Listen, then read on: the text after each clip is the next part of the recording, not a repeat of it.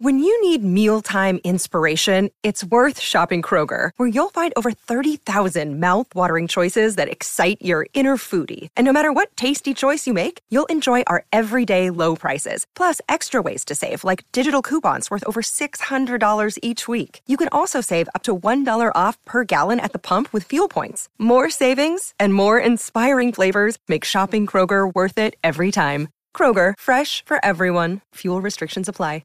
Another day is here, and you're ready for it. What to wear? Check. Breakfast, lunch, and dinner? Check. Planning for what's next and how to save for it? That's where Bank of America can help.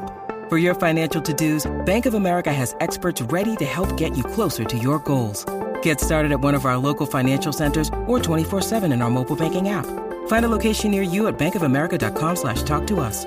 What would you like the power to do? Mobile banking requires downloading the app and is only available for select devices. Message and data rates may apply. Bank of America N.A., member FDIC. Daily Premier League action and reaction. This is Football Social Daily.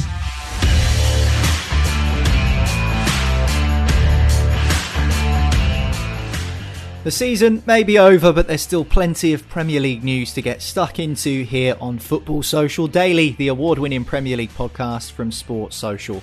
Down to 3 days a week at the moment, rather than 7 days, because the season has, as I'm sure you know, only just finished, but still so much to get through today, including good news if you're a Chelsea fan, as the UK government have approved the takeover of the club by a consortium fronted by American Todd Boehly. The Abramovich era is over. What does the future hold at Stamford Bridge? Plus, the England squad has been announced. Gareth Southgate, of course, looking ahead to the Qatar World Cup at the end of 2022. But some fresh faces in the latest announcement of that playing squad, including Jared Bowen of West Ham and a surprise inclusion for a player from Leicester City. We'll get on to that very, very shortly here on Football Social Daily. My name's Niall, and alongside me this morning, we've got Ian Brannan and Joel Tudor. Morning, boys. Good morning. Morning, guys. First of all, Ian, I'll come to you because we haven't spoken to you since the season concluded last Sunday, and what a day it was. I bet your heart rate was up and down and up and down. 1 minute you were relegated, the next minute you were safe, and in the end you did get the job done. As a Leeds United fan, you must be very relieved. Yes, that was a roller coaster of emotions, wasn't it? I mean, it wasn't just the match, it was the fact that there's other stuff going on elsewhere. And I didn't think that it would be that exciting, but it was really exciting. I mean, great in the way it worked out. What a story for Leeds United, and to see those scenes at the end, it was absolutely fantastic. And my daughter, she's 5, and she hasn't really experienced much in the way of football because she's seems to have been brought up as a Sunderland fan. So, there we go. But it's been quite a week for her because, of course, on Saturday we were watching the playoff final, Sunderland getting promoted to the Championship, so she's all there for the party for that. And then the scenes, she didn't realise that Leeds had just sort of saved their skin, and that's what the celebrations were about. She thought that they won another trophy or something. So she said, when do they let the fireworks off? I said, they are doing now in the stand. So there's no trophy though, don't worry about that. And then she's excited for the World Cup, thinking that's going to happen in the summer. I said, no, you've got to wait until nearly Christmas for that. So it's good for these moments, and I think the euphoria. I'm pleased that there was no sort of stupid pitch invasion after what we were talking about last week. That everybody behaved themselves, and it just shows you can do it. If you've got a bit of restraint about you, you don't I couldn't help myself. I just had to find myself in the centre circle. To see those scenes with Rafinha celebrating with the fans was tremendous. I don't think anyone's in any illusion that he'll still be there next season, but a great moment. And I think sometimes, whilst it's not great to be down at the bottom of the table, when it works out like that, to have those moments in your life, they're going to be things that people are going to remember forever. And great. Some of the joy and the euphoria that football can bring is just amazing, really, isn't it? Yeah, totally agree. And it's always nice to score a last-minute goal just to make doubly sure that you are surviving. That was it. It was like if you were going to write a script for the drama, that you couldn't have written it any better. It just had everything. Brentford going down to 9 men, and the drama of stuff that was going on elsewhere. I mean, honestly, that last 10 minutes, I was just pacing up and down. I couldn't look. I just couldn't look. It was just ridiculous. And then they score that goal. It was brilliant. But anyway, on to next season. That's the thing now. They've got this chance. They've got themselves out of jail. I think that we'll see a different approach the next season, because with Bielsa not being there, Bielsa was very careful about people he had in his squad. I think we might see a bit more of a spending spree, and they're already on with Aronson from Red Bull Salzburg, rumoured to be... Good player, by the way. Yeah, well, they tried to get him in the last transfer window, but at the time Salzburg was still involved in the Champions League, and he wanted to finish the job there, but he's a player that Jesse Marsch obviously knows well. People are saying, yeah, but he's playing in the Austrian League. But there's a lot of players that used to play in the Austrian League have gone on to be worldies. And that's where Leeds are at. They've got to pick these players up before they get famous, rather than paying 80 million quid from Man City to get them, which is never going to happen. So, he's a great player. Look at the stats. He's an absolute monster. If at least can get him in and get a few years out of him before everybody else starts getting excited, which, that's got to be a good thing. Yeah, last season, actually, I got to commentate on a few Austrian Bundesliga matches, and a fair few were involving Red Bull Salzburg.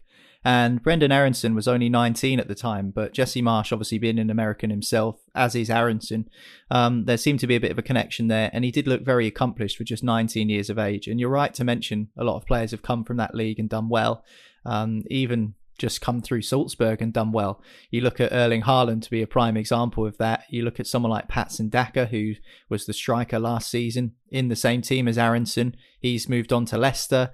Karim Adeyemi has just moved on to Borussia Dortmund. There are a number of other examples as well. I think Minamino, was he not part of the Red Bull stable? Sadio Mane as well. Hwang Hee-chan. There's so many good examples. Leeds are apparently back in for Minamino as well. So, I think we're going to see a very different side. We're going to see Red Bull Leeds, but without the name, I think, next season. Because it's, bringing in the people that he knows. And that's what you do, isn't it? If you're a manager of any business or whatever, if you've got contacts, if you've got people you can work with and who are going to do the job you want doing, then why wouldn't you go get them? And it's a great situation. Obviously, we would be having a very different conversation had Leeds gone down, because it would have been there certainly would have been a good number of players on their way out, because they wouldn't be able to afford them or indeed offer them what they wanted. But now Leeds staying up, it means that, yes, I think Rafinha, there's talks about him going to Barcelona. He's in the Brazil squad. You can see where he's probably thinking there, and I think he would go with Leeds fans' well wishes as long as they get a decent fee for him. But then people like Calvin Phillips, you can now see maybe staying, because he's playing Premier League football, he's in the England squad, and he's got a chance to be a major part of Leeds, whereas if he goes to Liverpool or anywhere else, I think he would go with the understanding and blessing of fans, but he's not going to be that a bigger leader as he probably would be at Leeds now that they've stayed up. Had they gone down, he would have been out of there. Yeah, absolutely right about Calvin Phillips back in the England squad. We'll talk about the England squad very, very shortly. And I'm sure we'll talk about transfers as well over the course of the summer, but not today, because the news leading the agenda when it comes to the Premier League comes from Chelsea. And we talk about looking ahead to next season already. Certainly Chelsea fans will be doing that with some trepidation, not knowing exactly what the outcome is going to be when it comes to the ownership of their football club. But the government this morning have approved Todd Boehly's backed takeover of the club from Roman Abramovich. Of course, the Russian Abramovich was sanctioned due to Russia's involvement in the war in Ukraine, their invasion of the country, and his assets were frozen, including Chelsea Football Club, of course, was one of his assets. And the club have been operating under this special license introduced by the government, which was set to expire on the 31st of May. So that's not even 10 days away from now. It's probably about a week away from the time we're recording this podcast. So time was of the essence. And so it's good news this morning, Joel, that the consortium has passed the fit and proper owners test. And it looks like, but for some last minute shenanigans, that this deal is going to go through.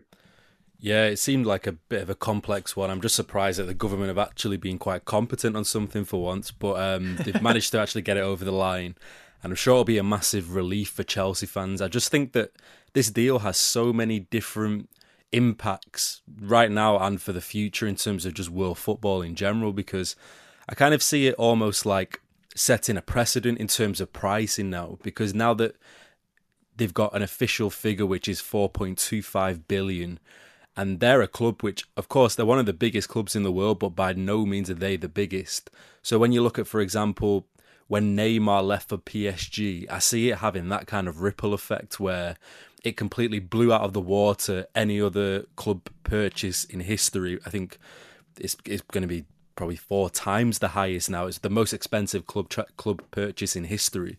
And the way in which PSG bought Neymar and it literally inflated every other price in the market.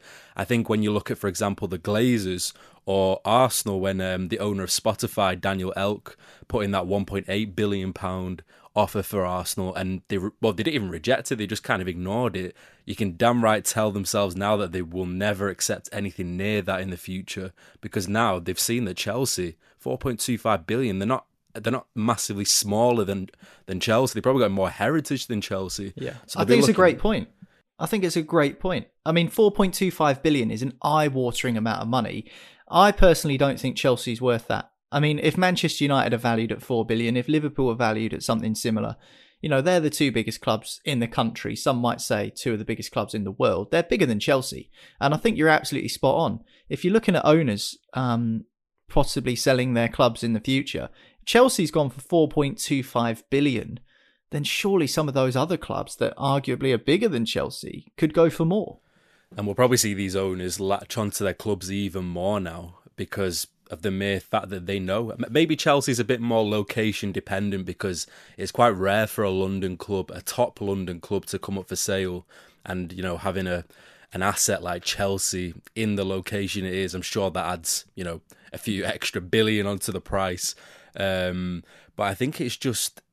Well, first of all, I'm quite happy to see that the government are acting as these kind of independent intermediaries where they're really auditing Todd Boehly and his intentions and whether he's actually fit for purpose to run a football club, because I think in the past clubs have just been seen as commodities, but they're not. They're actually cultural assets which are very, very important to every single city in the country. And we see it, my God, you can name a billion examples. The Glazers doing a leveraged takeover in 2005 or Mike Ashley's takeover. And I think this is a good step because now they're actually auditing them in the prospect that they're not going to have a downward spiral in 5, 10, 15 years' time, as we've seen with many of these owners. So I think it could be a pathway to the future in terms of the way in which this is actually done, the processes in which it's done, and having the right people overlook what exactly is going into the deal and who's in the deal. But in terms of Chelsea's future, I think immediately they will invest because they have to. They need the fans on side because Abramovich, I think he's held in Chelsea fans' hearts, and he always will be, irrespective of what's gone on off the field. In terms of bringing success to their club, he has changed the game for them, changed world football, in fact, in terms of making Chelsea a household name. But now that his cash injection and everyone knew what his intentions were at Chelsea are now gone, and you have an American owner which haven't got the best reputation in England for football clubs. You only have to look at Stan Kroenke, the Glazers, even the Gillettes at Liverpool a few years ago. They don't make a great name for themselves in terms of, after the investment, actually making their clubs competitive constantly. And I think it's going to be interesting to see, maybe not in the next 2 years because he'll definitely invest and they have to, but in the next 5 years, I'm really interested to see what kind of team Chelsea have, because Abramovich's intentions were clear, but when it comes to American owners and the way in which they like to spend their money, they always want a return, always. And I think that's going to be the most interesting point, I think, in terms of how competitive Chelsea are in the next 5 to 10 years, really. Yeah, we'll drill a little deeper into what next season might look like for Chelsea in a second, but just kind of going back to the general crux of your point there, Joel, my cynical mind, Ian, would argue, is any football club, whether it be Chelsea or even the biggest ones in the world, truly worth that sum of money, 4.25 billion. For example, Newcastle United are a big club in this country, probably not as big as Chelsea, I think it's fair to say, but they were sold for 300 million. Is Chelsea 10 times more valuable than Newcastle United? I personally don't think it is. You look at these clubs and what they're worth, and it's just insane. It's not the value of the club, though, is it? It's the value of the owners, I think, and the value the clubs put on the owners. The owners put on the clubs, I should say. Because now, Newcastle was bought for 300 million, but if the current owners were to put it up for sale, they would want more than 300 million for it. They would be valuing it in the billions because they are billionaires. Newcastle, on paper at least, we are yet to see it, but on paper are the richest club in the world by a long way. And of course, the money that's backing Newcastle is firstly, in some respects, quite mysterious, but of course that's spread across various different assets. With this, I mean, it is a billionaire's game now, isn't it? Because to run a club in the Premier League is a billionaire's game. That's why clubs who are well run, and there's nothing against the likes of Burnley or Norwich or even Leeds United. You know, they're well run clubs with really, really rich people, but they're not multi-billionaires. We've gone from the days of being a multi-millionaire to run a football club, being a successful businessman in this country, to being a tycoon to be able to afford to run a football club. And that's where it's at now. And it's, like you say, it's only going to go up, because that's the value of all these kind of things, only goes up. And you look at some of the stuff that Todd Boehly also owns. You have to wonder where Chelsea fits in. Well, you don't have to wonder. You have to wonder where everything else he owns fits in with Chelsea. And in some respects, it's quite easy to see, because he's got lots of shares in various media and entertainment corporations, Dick Clark Productions. Here's a question. What does Todd Boehly have to do with Sunderland Football Club? Don't know. Did he sanction the documentary or something? Not far off. He is an investor in the company that made the documentary, Fulwell 73, which are a bunch of Sunderland lads actually who set it up. The same company that do Carpool Karaoke, and it's a company that's part owned by James Corden. But he's invested in that. He's a part owner of the LA Dodgers.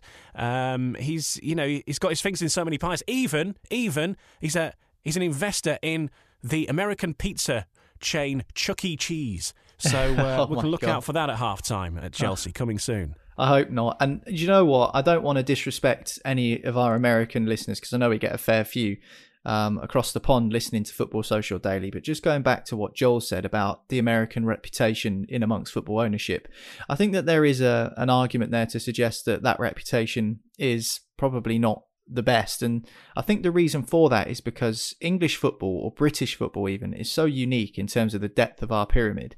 And I'm talking about my team, who are in the 3rd division, and when we were sold, we were in the 4th division, going for 7 million. Promotion and relegation doesn't exist. And I think that people coming in from an American sports background in terms of buying clubs, not fans, I think fans are far more understanding.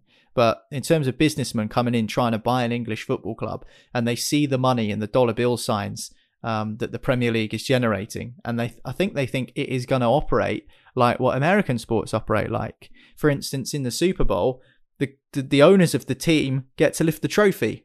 You don't really see that in English football. It's all about the players and what the players do. So that's just a small little sort of comparison to make. But I think that it's quite a dangerous thing to think coming into the Premier League and thinking that you're going to be able to treat it like an American style sports franchise, because it just doesn't quite work like that.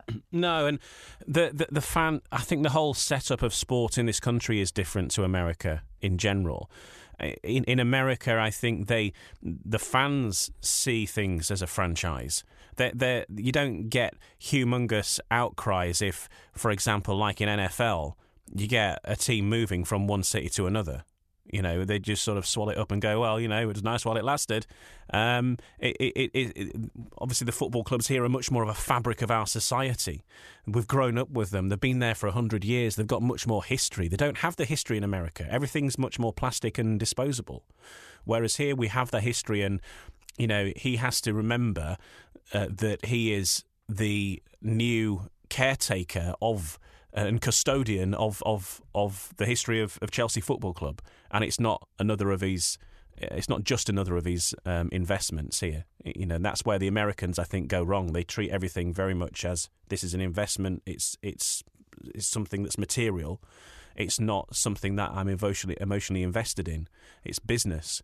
But of course, in this country, football is business. It has to be, whether we like it or not. But there is that emotional aspect of these clubs that are so important to, you know, everyone who follows that respective club, whoever it is. Yeah, totally agree. And that's why Chelsea fans would be pretty happy with the news, because as the 31st of May deadline was approaching, I'm sure there were a few nerves, considering the deal almost fell through amid concerns that the proceeds of the sale wouldn't go to good causes, as has been promised by the UK government. And in fact, the proceeds of this sale, all 4.25 billion of it, will go into a frozen bank account and then be donated to charity, and will be kept away from Roman Abramovich, as was originally set out by the government. At least that's what we're told at the moment.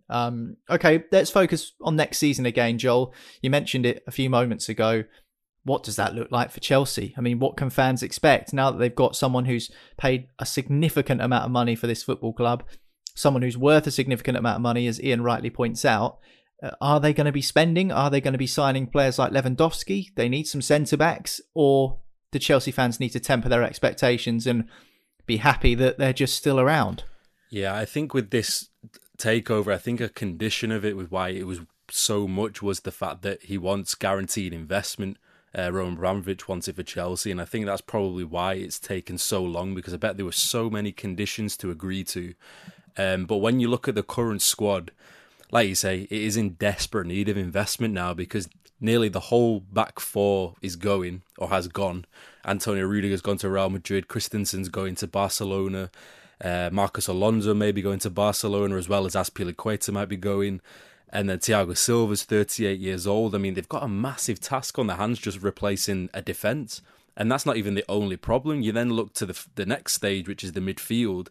Kante looks like he's on a big decline now, along with maybe needing some reinforcements around Kovacic or around Jorginho. And then obviously when you go ahead of that, Romelu Lukaku, 100 million last summer, and he's not producing. So when Todd Boehly comes in charge now, they have a massive summer ahead of them. And the only difficulty now is that it's only now that they've realised what kind of money they have, what strategy they want going forward. But they're a month or so behind every other football club in Europe in terms of their strategy and their plan. So they're a little bit behind in terms of maybe their targets. I'm sure they already have a big draft of targets, but only now can they really start executing it a little bit more. So I think it's going to be a very turbulent summer for Chelsea. And I think also next season, because I think they're in a big transitional period where that European Championship winning side is starting to decline a little bit in terms of what they're actually giving, in terms of how watertight it was when they won the Champions League, and now it's basically all been dismantled. So it's going to be a really interesting summer for a lot of clubs, actually. It's going to be a big summer for many clubs in terms of trying to keep the pace of City and Liverpool next season. So I'm just very interested to see what kind of investment Todd Boehly's going to actually put forward, because as we've all mentioned, American ownership hasn't got the best reputation in England. But I definitely do think that the terms of the sale were that in the next few years, a big bulk of that 4.25 billion has to go towards investment or some kind. I'm sure it'll have to be a guarantee, because I don't think Roman Abramovich would leave the club high and dry with an owner who is not really intending to take it where he wanted to take it. Yeah, I mean, it's hard to know how Abramovich actually fits into this. I was thinking about it, because when he put the club on the market before he was sanctioned, he wanted 3 billion for it. The fee has ended up being 4.25 billion, so 1.25 more than what he originally asked for. But was he the one setting the asking price in the end? Was it the UK government? What's the breakdown of the monies and where does it go? I think there's a little bit of shadiness still in surrounding this Chelsea takeover. But anyway, the government have approved Todd Boehly's takeover of the club from Roman Abramovich. Good news for Chelsea fans in the main. I'm sure when we learn a little bit more about that on the podcast, we'll bring you that news over the course of the summer. Next up on the show, we're going to discuss the England squad. We'll do that next after this quick break. Football's Social Daily. Subscribe to the podcast now so you never miss an episode. Football's Social Daily. Find more great sport at sport-social.co.uk. Welcome back. This is Football Social Daily from Sports Social. We're down to 3 days a week because the season has concluded. If you want to catch up in podcast form, all of the immediate reaction from that drama on Sunday afternoon, then you can do so by scrolling back in the Football Social Daily timeline. Next week, we'll also be bringing you our annual Football Social Daily Awards. So you'll be picking up the gongs and the prizes from this season's brilliant Premier League campaign. But for now, we're going to talk about the England squad on today's show. Alongside me, Joel and Ian, and Gareth Southgate is named his latest England squad for the Nations League games with Hungary, Germany and Italy. There are some fresh faces, Ian, which include the likes of Jared Bowen, of West Ham United and Leicester City's James Justin, the young fullback. Let's focus on Bowen first, though. West Ham finished 7th. They were top 4 contenders for a long while. They reached the Europa League semi-finals. David Moyes has done a good job, but Jared Bowen has been so important for West Ham. 18 goals and 13 assists for them this season.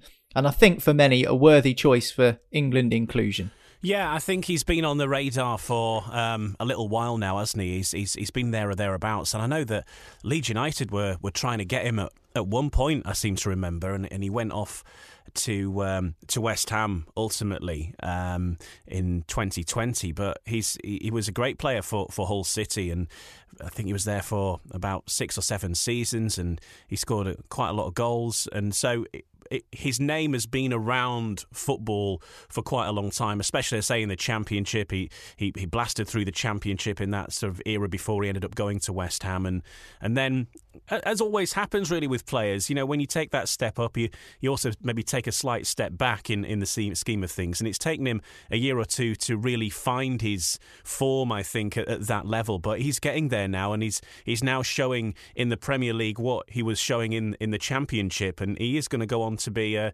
top player. And it's no surprise to see him in the England squad. The only surprise is I think it's taken so long for him to get into the England team, because as I say, he's certainly been on the radar. It's just, I suppose, the competition that he's had in those positions over the time. But it's great that he's finally got there, and he's got the chance now to get some time on the pitch at England level and get his England cap. And it's fantastic stuff. But I think it has been a long time coming, and I'm not surprised to see him in the squad. Yeah, we've spoken a couple of times in the last few weeks, Joel, about the potential players of the season, and Jared Bowen was actually nominated for the Premier League Player of the Season award. And I think we suggested if we took the Liverpool and Manchester City players out of it, the 2 standout candidates, if you ignore the 2 top teams in the Premier League, for Player of the Season, would be Son Heung-min of Tottenham and Jared Bowen of West Ham. And I think that's fair, don't you think? Yeah, 100%. I think this call-up's probably very, very long overdue, and it's probably the unfortune of, for example, Jadon Sancho and Marcus Rashford, that he's been able to raise his game, while all the other typical players who get called up have been off the game completely. But he's been one of the best players for West Ham, if not the best player for West Ham this season.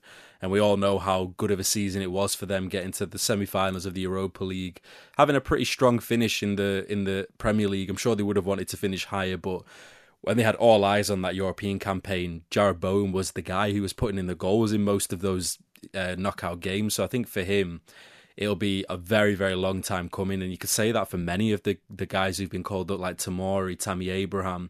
You just hope that they actually get a chance in the side now, because they fully deserve it. Every single one of them, especially the 2 in Italy, Tomori and Abraham, they've been 2 of the best players in Serie A this season. And Jared Bowen has been one of the best players in the Premier League. So it's always quite funny, this England squad, because with Southgate, in the past, they've always been managers who've picked players purely based on reputation rather than actual form. And yet Southgate has a balance of the two, where he picks players who bang out of form, and you can name a number of them in that England squad, but they always play well for England. And then you see Jared Bowen, who hasn't really had the chance to play for England, but he's been absolutely amazing in the Premier League. But you can't really argue against it, because he's got England to the best finishes since 1966. 1966. You can't really argue with his selection. But I think for Jared Bowen, if he can really put some good performances in these 3 friendlies, he has to be a sure fit for the World Cup. But then it's granted that he needs to also hope that the likes of Jadon Sancho, Marcus Rashford don't start picking up their form again, because I would like to see what decision would be made if they're all on a level playing field again. Yeah, that's a question, isn't it, in itself, Ian? Hungary, you'd expect England to beat them even with possibly a B-string squad. Germany and Italy would be much tougher tests. It'd be interesting to see what squad is picked against Italy, considering what happened in the Euros. But how much will Gareth Southgate be thinking ahead to that World Cup in Qatar, which starts at the end of November and runs all the way up to mid-December? How much will that be in his mind? Is it just a case of getting some of these players accustomed to the England environment? Because Joel's right, Bowen's performed really well this season and probably could have got in earlier. However, this is his first call-up. He's probably going to get his first cap. He's been posting on his Instagram about how excited he is. However, it would probably be a lot more of a risk and a lot more pressure on Jared Bowen just to pick him for the World Cup, having never played for England before. Taking uncapped players to the World Cup is something that England managers have done in the past, and it hasn't really worked out. So do you think it's a case of just getting him accustomed and acclimatized to the England environment so that if he is in good form come November, December, and he is selected to go to the World Cup, that he feels a little bit more comfortable and there's maybe less pressure? Yes, I think it is going to be an acclimatisation sort of job, and it has to be, because you look at the fixtures that England have got. They've got these 4 fixtures in June coming up in the Nations League, a couple more fixtures in September, and then as it stands at the moment, that's it. You know, we're straight into the World Cup in November, so there's not actually much chance to get the guys together in a tournament environment with a semi-meaningful game. You know, it's not just a pointless friendly. It is a competitive match. It is going to give the guys chance to to bond and spend time together, and for these new guys, surely, getting used to the environment, getting used to the routine that they have. I noticed they're playing at Molineux as well, which means that it's not going to be a big long journey for them. If they're basing themselves at St George's Park, it's not too long of a trip down the road to Wolverhampton from there. So, they're keeping things fairly low key on that front. There's no major missions apart from their away trips, of course. So yeah, I think it's one of the few chances he's got, because if Gareth Southgate is going to have a rethink for whatever reason about the guys he's got together, and obviously it is a fairly strong squad considering the time of year when a lot of the players are going to be wanting to be off on holiday. He hasn't got many other chances. He's got a game against Italy and a game against Germany in September. And as it stands, that's it. There's no other sort of major international breaks leading up to the World Cup, certainly planned at this moment in time. So it's going to come round very quickly. So yeah, and this is the longest period he's going to have the players together as well before the World Cup. So yeah, absolutely, he's going to be thinking about the World Cup. He has to be, surely. Yeah, I think that's a really good point, because I think it's September is the next international break. There isn't one in October because the World Cup starts in mid-November. So he's only got and this. It's the end of September as well. 27th. It's right at the end. Yeah, that's right. Yeah, so it's only this international break and then the September one, and then it's decision time for the World Cup. So do we think that the players in the squad now is pretty much going to be the squad in the World Cup, because the players coming back in the season, surely 2 months of good form isn't going to really change much? Well, I think it depends when he announces the squad. So, the last international break before the World Cup is September, but I think if he announces it mid-October for the squad to leave mid-November to get to Qatar, I think maybe, because the season starts early, doesn't it, next season? It starts at the beginning of August. Maybe 3 months is enough in terms of players that are in form.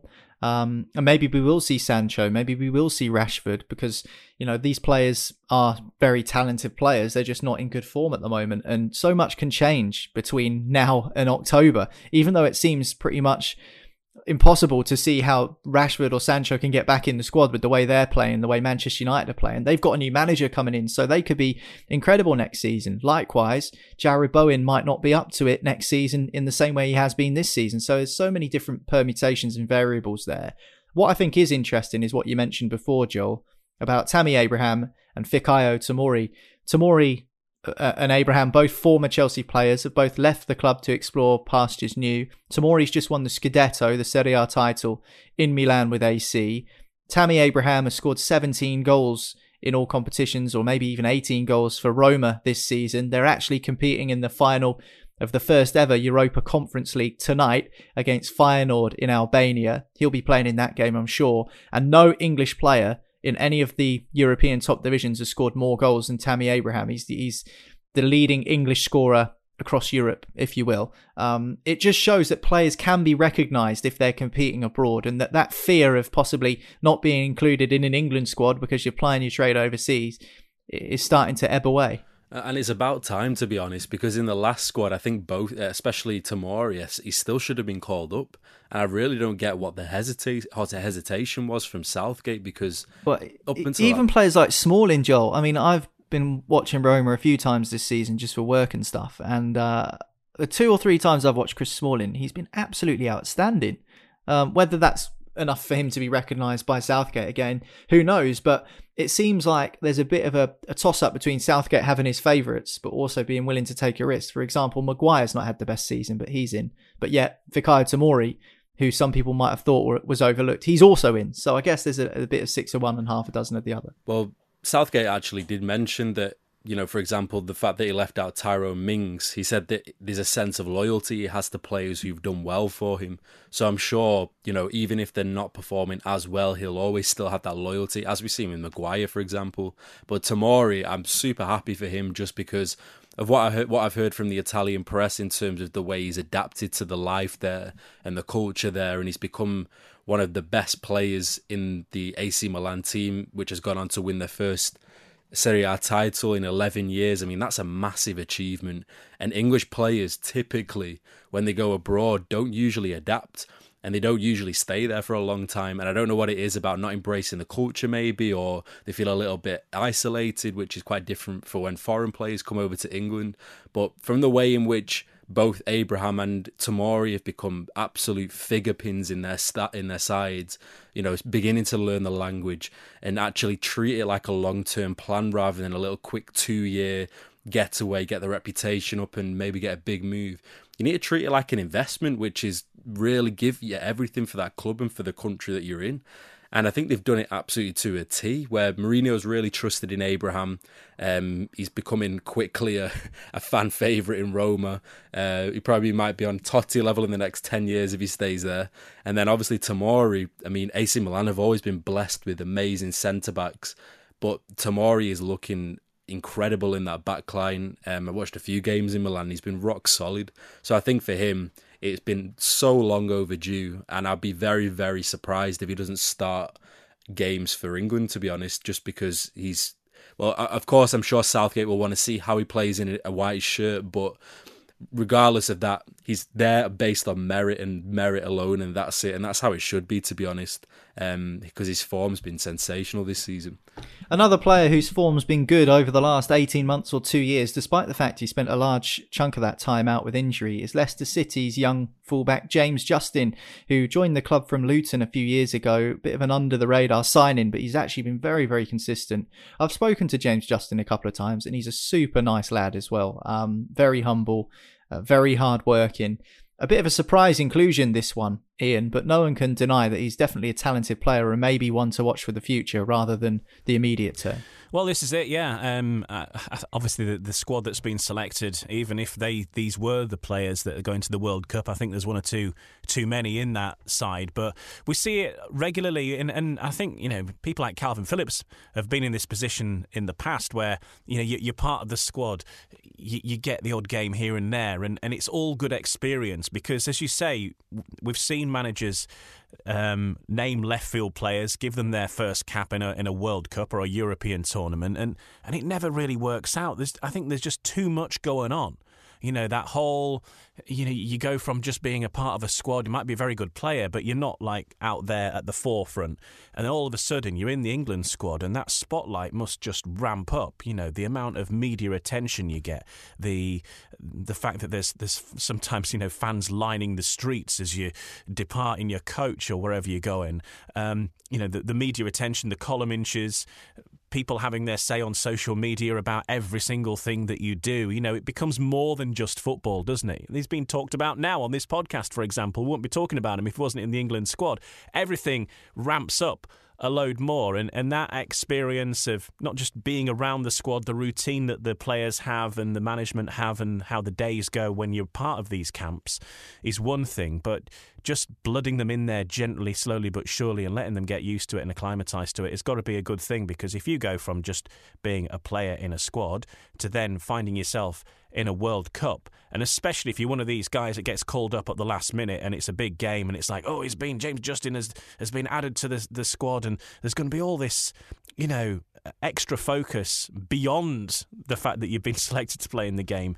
It's just, I think it can probably screw players up, to be honest. The all of the stuff that goes on, especially in the era we live in with social media and stuff.